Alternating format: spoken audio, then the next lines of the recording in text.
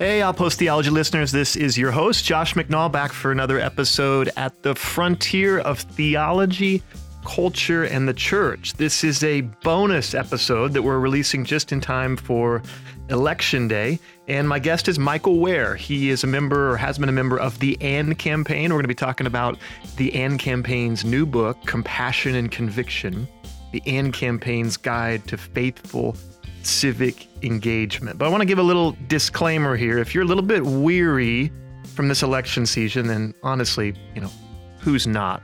This is not going to be an episode where we tell you who to vote for. It's not going to be an episode where we bash one side or another. It's going to be an episode specifically for Christians who want to know, how can we engage faithfully in civic issues without becoming the clanging gongs of social media and cable news? I think we need that more than ever. So I'm really excited for this interview. As always, if you can go to wherever you download your podcasts and leave us a nice, honest review, it really helps us to get the episode out there. And now for Michael Wear and the AND Campaign. The AND Campaign isn't against Christian participation in political parties. We're against Christians placing their identities and faith in political parties. We're against replacing the compassion and conviction of the gospel with flawed political ideology. Well, that statement is from the AND Campaign, and I'm here to talk about their new book, Compassion and Conviction, the AND Campaign's Guide to Faithful Civic Engagement. And I've got one of the authors here with me, Michael Wear. Welcome to Outpost Theology. So glad to be with you. Happy to be doing this. Where are you joining us from today? Northern Virginia, right outside of Washington, D.C. All right, good deal. Well, I wanted to talk to you because one of the things that I've just really been excited about recently is the AND Campaign and this move towards faithful civic engagement that is not coming from a really bitter partisan vantage point. But for folks maybe who haven't heard of the AND Campaign, can you talk about how the organization started? Yeah, absolutely. So AND Campaign is a Christian civic organization that's working to educate Christians for faithful civic participation. It was founded by Justin Giboney, AND Campaign's president, and Sho Baraka, the Christian artist, and Angel Maldonado, a pastor. And it came out of, I think, Justin's sense that Justin had spent time working in local politics in Atlanta, and had just found that that Christians could be isolated. Christians working in politics could be isolated, and that isolation spread to Christians that were citizens, that were involved in civic life at all, that there wasn't really a vehicle for you to be a part of if you wanted to make sure that you were invested in the well-being of your neighbors and how politics affects that without sort of making an idol of politics. And so the AND Campaign comes out of this notion that, that our politics is full of false dichotomies between compassion and conviction, between truth and love, between social justice and moral order. And AND Campaign is saying, no, those dichotomies don't come from the gospel. The gospel is about both and. It's about truth and love. It's about righteousness and compassion. And so AND Campaign was founded, it got started around 2016 and became a much more formal organization in about 2018. And then it's just been an amazing past couple of years, and so grateful to be a part of it. Yeah. Well, I think I first saw it on social media, just like everything these days, I suppose. Yeah. And it was primarily, I think it was from a couple of my African-American buddies who'd shared the content. And one of the things that stood out to me right away was that this was trying to do something different than just what might be more exposed to, which was the sort of traditional white evangelical, very much right-wing Yeah. only approach to politics. And one of the things I appreciated when I was kind of reading up on you guys is that you're welcoming of folks who are Republicans, who are Democrats, who are independent, people like me who are, registered independent, but really trying to break down this hyper partisan divide within the church, especially. And so I appreciate that. Well, and it's so important. We're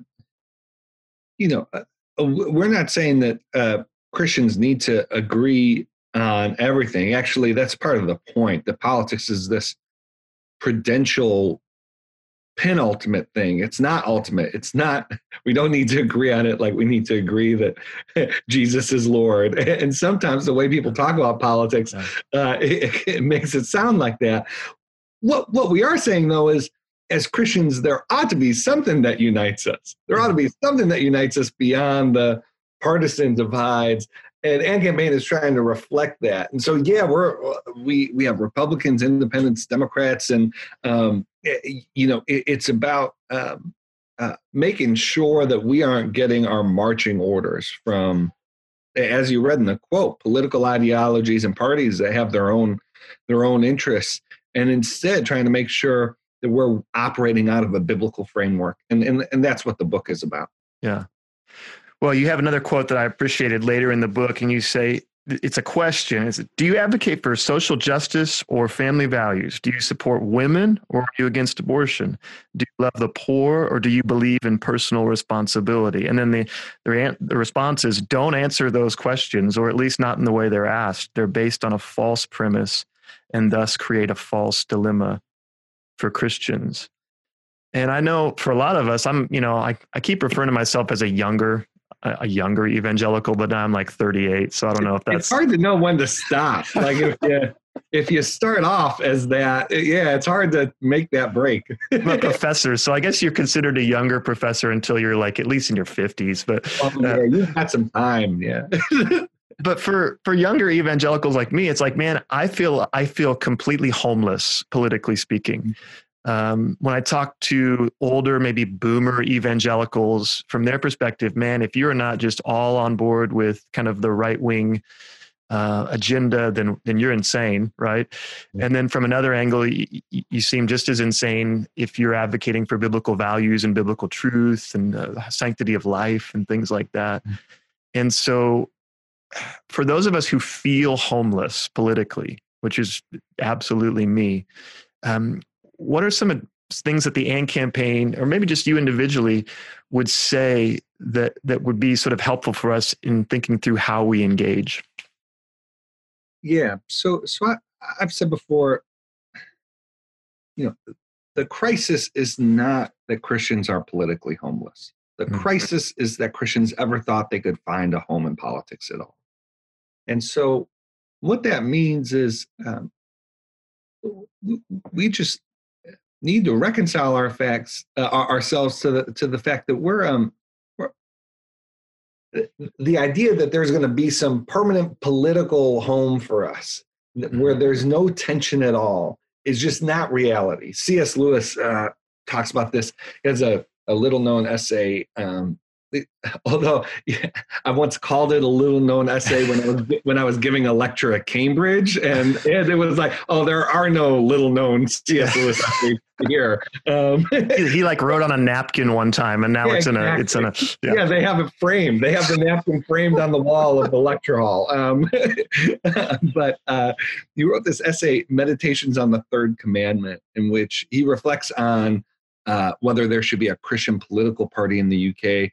And he ultimately basically sides against it, and not too harshly, but one of the things he warns is, when you combine faith and politics, there's the temptation to claim God has said when he has not spoken. And so all of a sudden you have as he lays out, you set up a political party. Well, that party has to have positions on not just the primary issues that motivated you, but on things that affect the things that come up, things that a political party has to speak into. And it's very easy to all of a sudden start claiming that your position on the rate at which capital gain should be taxed is the Christian position. Yeah. Oh, those bums who want it at 25% and those who want it at 15, they're heretics. 20 is the way to go. Right. And you just want to be really careful about that. You know, especially in, so I'm careful. I'm not sure what the Christian call to political involvement is across time and place, right? Mm-hmm. This is about American Christians, those who are in representative democracies. You know, as a Christian in this country, you don't have a choice whether to have political influence. You have it. You're a citizen. The choice is how to steward the responsibility and influence that you've been given. Like with to say, oh, like I check out of the system, it just isn't an option for us. You're already checked in by virtue of being here.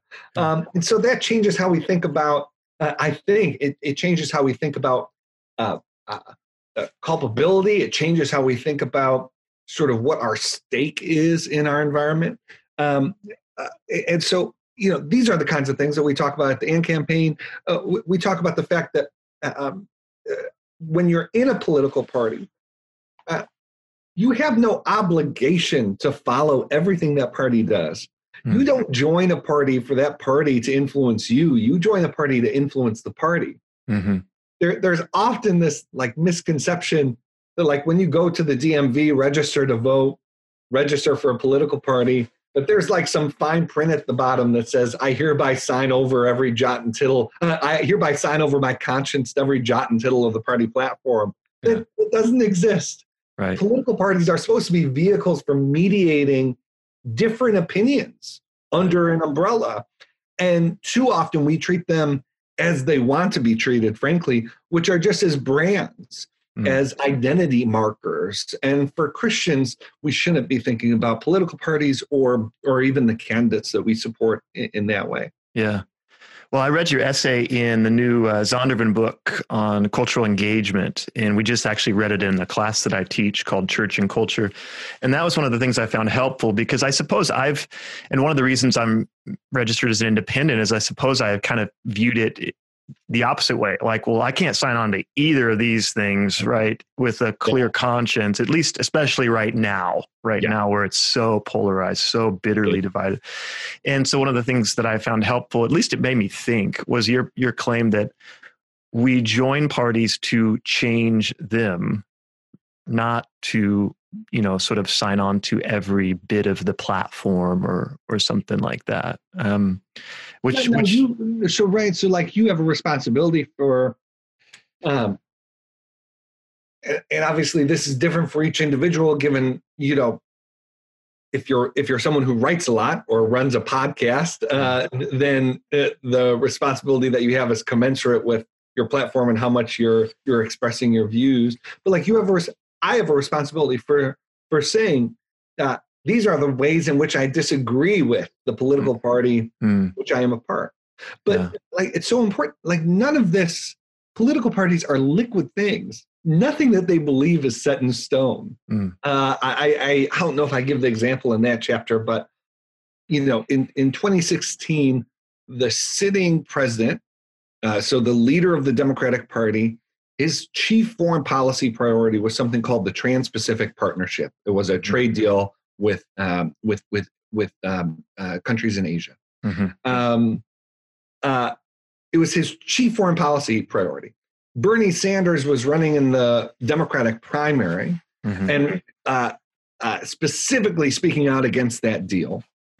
And though he didn't win the primary, he had garnered enough support that the Democratic Party platform in 2016, if you read it, basically says something along the lines of, you know, party platforms are, you know, we believe this strongly, and you know, Republicans are awful, and this is what we're fighting for. When it comes to the Trans-Pacific Partnership, it basically says, well, like we'll agree to disagree. Like, you know, good Democrats can have different opinions on this issue. Very similar, by the way, to how the Democratic Party platform discussed the issue of abortion in 2000, for instance, where there was an explicit language in the program, in the platform, welcoming pro-life Democrats to all levels of leadership within the party. That language is gone. Language like it could come back.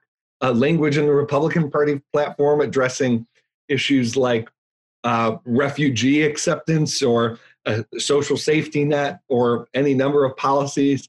That can change. It won't change if there aren't people within the party who are willing to speak up for those things. Yeah. Yeah. Well, it's the old adage that you can't reform organizations that you leave, you've heard. But I also think, and here's one of the things I get dinged for on this podcast. Everybody says I'm too nice to all the guests and I never push back. So here's the question. Well, I'm not even asserting this as if I'm sure that it's correct, but at some point, I think most people would say a platform becomes so sort of unbiblical or unjust that to say that I'm sticking around to reform it almost becomes morally culpable, right? So for instance, I hate to even pick this analogy because it's ridiculous, but like say the Nazi party, you're like, well, I'm sticking around because I don't agree, but I want to reform it. Right. At some point you're like, well, that ship has sailed, man. And not only that, but they're going to be like, we don't want you around. Please leave. So have you wrestled with that in your own life? How to think through that? Because I like your idea that we are called to transform the parties, but clearly at some point there is a point of no return, right? Yeah. So I think that's right. And I think people need to ask for themselves, where that point is for them, informed by scripture, informed by Christian tradition. What I'm, in the chapter in the book you mentioned, and just generally, who I'm really speaking to are those who can't find any cause that they're willing to join, can't find any party that is perfect enough for them, can't find any sort of statement that says it just right, that they could sign on to it. Politics is just not an individualistic endeavor. And so, certainly, there are individuals for whom I provide space for in sort of my thinking, who would just be personally sort of, their conscience would be overly burdened by even participating in a political party, and this isn't directed at individuals. It's directed at sort of generally for folks to ask themselves the question, for folks to really assess and maybe reframe the way that they're thinking about political parties. I just tend to think it's look, it is in the interest of political parties and it is the way our politics is functioning now, to layer more moral burden on voters. And so we have something in our politics now called affective polarization, which basically means that people are Republicans not because they really value the Republican Party's ideals, or they're Democrats not because they really value the Democratic Party's ideals, but because they hate the other side so much. That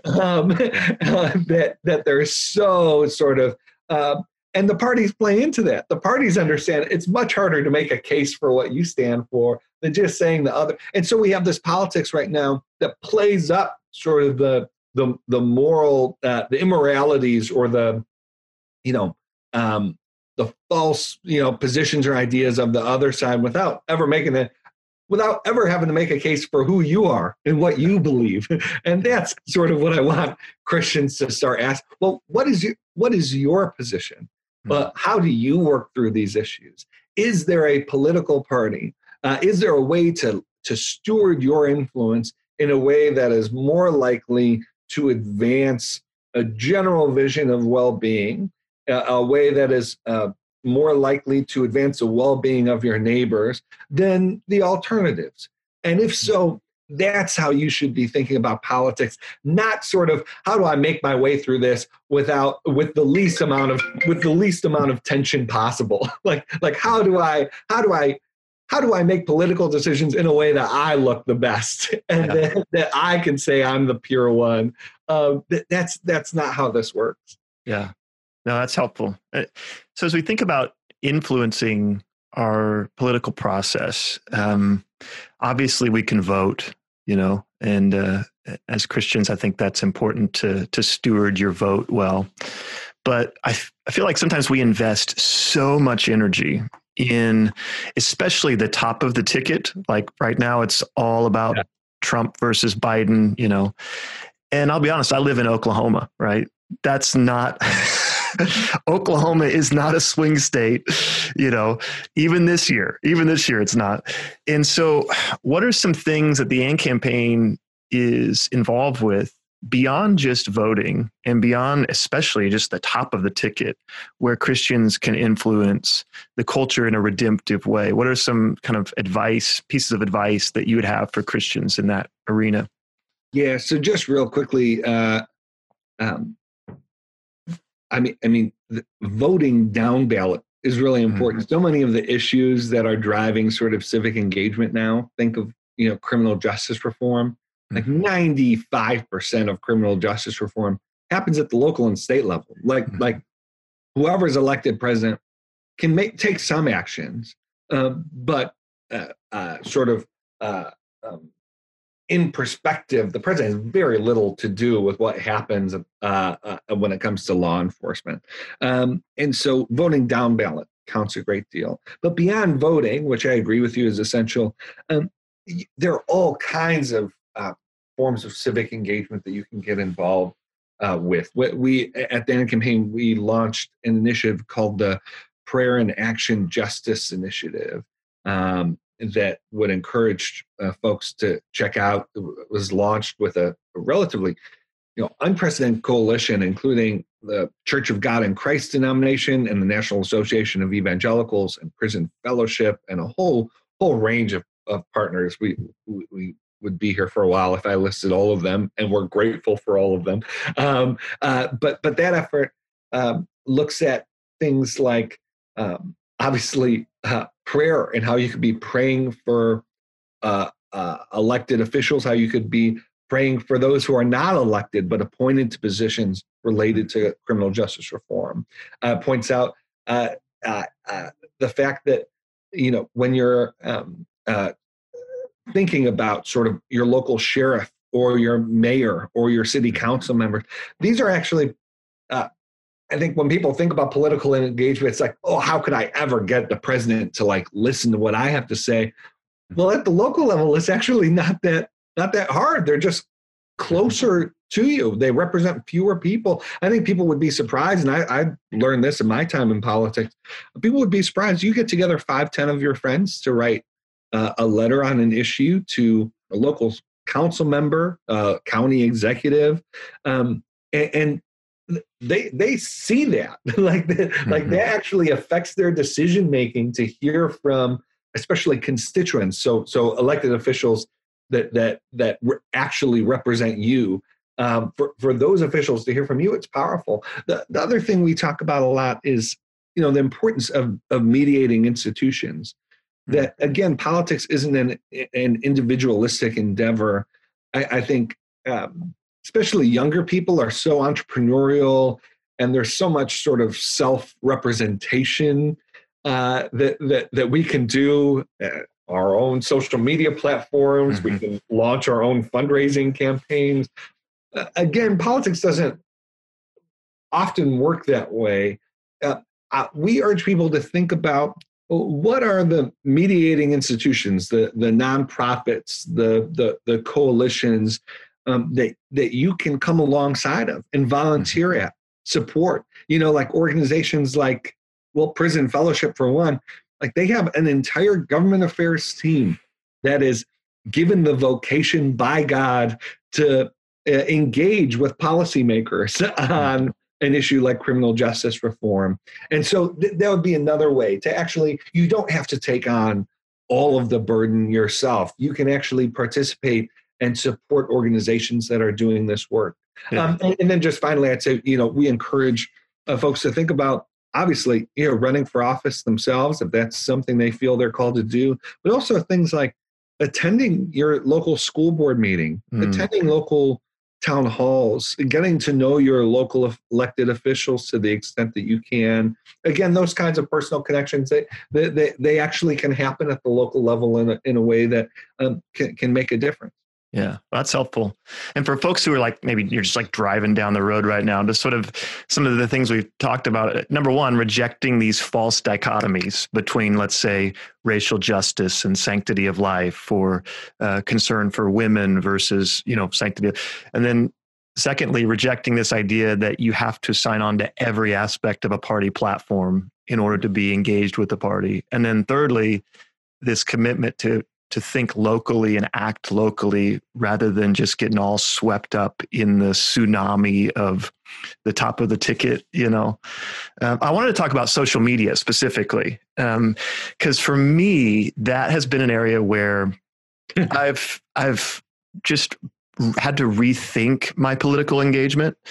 And so I'll give you an example. In 2016, like a lot of younger evangelicals, I was just sort of horrified by some of the things that were happening. And, I wrote a blog post. I think the blog, it was very winsomely titled, Why I'd Rather Lose My Religious Liberty Than Vote for Donald Trump. Yeah.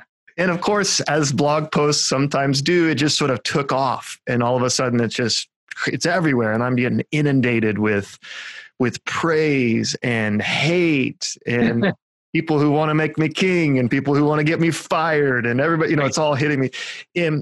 In this cycle, I haven't, just like everybody else, I haven't changed my mind at all, right? My opinions are very much the same.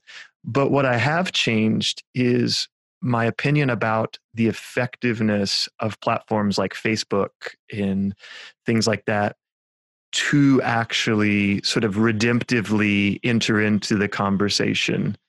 And I've been more hesitant this cycle to just live blog my way through because I've started to wonder if I'm just generating ad revenue for these massive tech companies and not actually doing anything redemptive for the kingdom of God, right?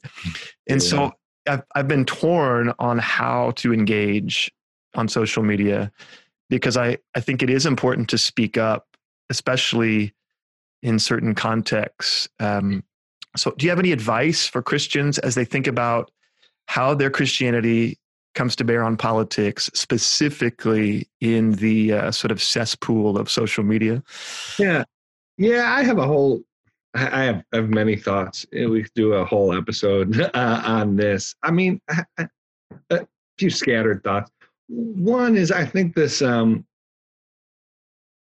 really unhelpful burden has been placed on folks where they're made to feel like if they don't take up every opportunity to express their point of view, that somehow like they're not being faithful, or they don't really believe what they say they believe. And that's another one of those burdens I just like to free people from. There are some conversations that are just not going to be edifying for you or the person that you're talking with. You don't have to post on literally every single thing. No, you really don't. You don't need to reply to every person. You don't need to extend a debate with everyone who posts on everything you post. And so that'll be one thing. The second thing I'd say, I have two general sort of social media sort of rules I try to follow. One is about the content you put out, and then the other is the content you receive. On the content you receive, look, politics is difficult and complicated and prudential. And if you are consuming news, information, and opinion, and over the course of a week, you are not reading something that leads you to think that you might be wrong about an issue, mm-hmm. or a perspective that you had, or that the perspective that you had might be not adequately factoring in what you have now come to think might be really important factors, then you need to think about whether your consumption is set up to feed your own ego as opposed to feeding your mind. And those are two different things. Yeah. And so just, I urge you, it's a great test for folks to have. Keep track of the news information that you're consuming over the next week, and see and keep track of if you've questioned anything because of it. And if not, you reevaluate what you're consuming. And then in terms of what you put out, if you look back on your last 10, 15 Facebook posts or Twitter posts, and they are entirely either boosting your own political side or just, demolishing your quote unquote political opponents. Mm-hmm. That's another thing you just might want to question. Has my voice become completely sort of subsumed under someone else's interests and some other ideology, or is my voice reflecting someone who's actually conveying some independence of thought? Now, you can go overboard with this. There are some people who seem to who sort of play games with sort of what they post and want to show how independent they are. That's not. Pay attention to your heart motivation here. Like pay attention to you're not. This isn't politics. Is not about just self representation and pursuing validation, but that's what it's become. And we need to free ourselves of some of those desires and some of those emotional needs that we're going to politics for. That makes it really unhealthy. Yeah. No, I agree. Well, and again, that's one of the things I've appreciated about the AND campaign is this refusal to be sort of pigeonholed or only to speak up. And that's another thing I see with Christians. It's like I totally agree with you on the importance of the sanctity of life, but I disagree with you that is the only issue that matters for Christians or for the world, right? And I totally agree with you for the need for, racial justice and police reform and all that. I disagree, though, that is the only issue that Christians should care about. And so even just the simple, logo of the AND campaign to try to get past some of those just sort of pigeonholed approaches, I found helpful. Yeah. And this is a really difficult thing to say. And it's not to, you don't need to embrace relativism in order to say, sort of in the political realm, in order to say this. If you can't fathom, if you can't understand why someone would be voting differently in this election or any other, why someone would vote differently than you, that's not a they problem. That's a you problem. So often we sort of, I don't understand what they could even be thinking. Well, think harder. Listen to them. Listen to what people are saying. That doesn't mean you need to concede that they have the right priorities. That doesn't mean you need to concede that they're seeing it the right way. But this sort of fabricated, I don't even know what they could possibly be thinking. It is really a sign that you might be in a bubble of your own. This election, no matter how it turns out, it's not going to be 95% to 5%. There's going to be a huge section of this country that in the presidential election and most other elections that happen in the country, they're going to be relatively close. Mm-hmm. There's going to be a huge minority of the country that their candidate loses. And we're still going to have to live together. And so as Christians, we could do some real work to, I talk a lot about, Paul's admonition in Galatians to bear another's burdens. And for me, part of what that means in the political realm is that we actually need to take it upon ourselves to lift up and give attention to the concerns that even those Christians, especially Christians that we disagree with politically, have, even if we disagree with their sort of overall priorities. They actually, as brothers and sisters in Christ, we have an obligation to bear their burdens, even though they aren't our own. Yeah. And that could be really helpful, not just to the church, although the church needs it, but the country needs it pretty desperately right now. Yeah, and I think that importance for Christians to listen, but also just to learn some empathy for folks who are looking at these issues from a different perspective or who come down differently, not that we all have to agree, but that we need to try to to understand, other perspectives. So, yeah. Well, maybe last question, because I know you've got to go.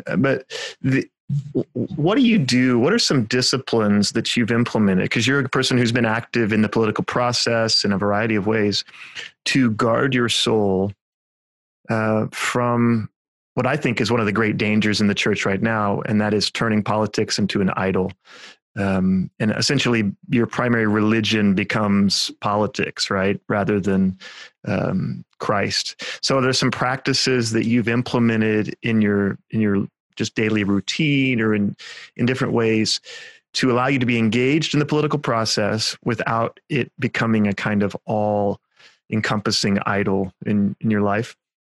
Yeah, so it's been different depending on vocationally what my responsibilities have been. So I've worked, I've had formal roles on political campaigns before, and that's required a different way of thinking about this than when I've, just been like a private, not a, what I mean, like a private citizen who doesn't have an official sort of capacity. I'll tell you. So in 2012, I was involved in the presidential campaign, and I asked 6 Republican brothers in Christ to be on a conference call with me weekly. I gave them permission to hold me accountable on a few personal things. I'd gotten married less than a year before this campaign, and I was off to Chicago, living away from my wife, and we'd only been married for a matter of months, and so there were some personal issues I wanted them to keep in touch with me on. But one thing I said was, hey, I'm not responsible for everything that comes out of this campaign, but for stuff that comes out of my shop, for stuff that comes out of my mouth.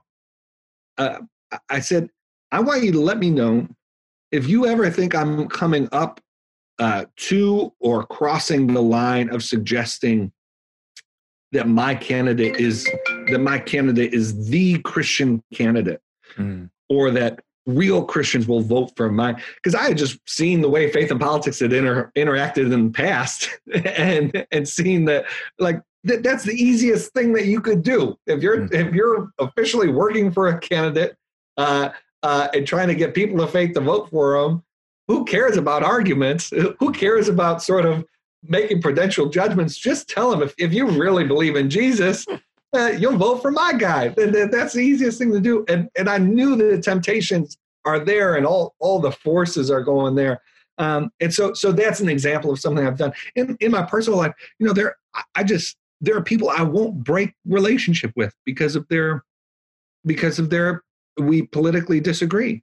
Now, I'll break relationship with people who are like needlessly belligerent towards me, or, again, this is not about sort of forcing yourself into situations that are just not going to be edifying for anybody. But there are folks I really strongly disagree with politically, who I'm especially intentional to make sure that not only am I remaining in relationship with them, but that I'm supporting their endeavors, that I'm not ultimatizing sort of our political views, because we share many more important things in common. Yeah, no, that's helpful. And it's especially helpful for us in this season as we're approaching another election. So, Michael Wear, I want to say thanks. You've been gracious and thoughtful, and I love what the AND Campaign is doing. The book, again, is Compassion and Conviction, the AND Campaign's Guide to Faithful Civic Engagement. And thanks for joining us on Outpost Theology today.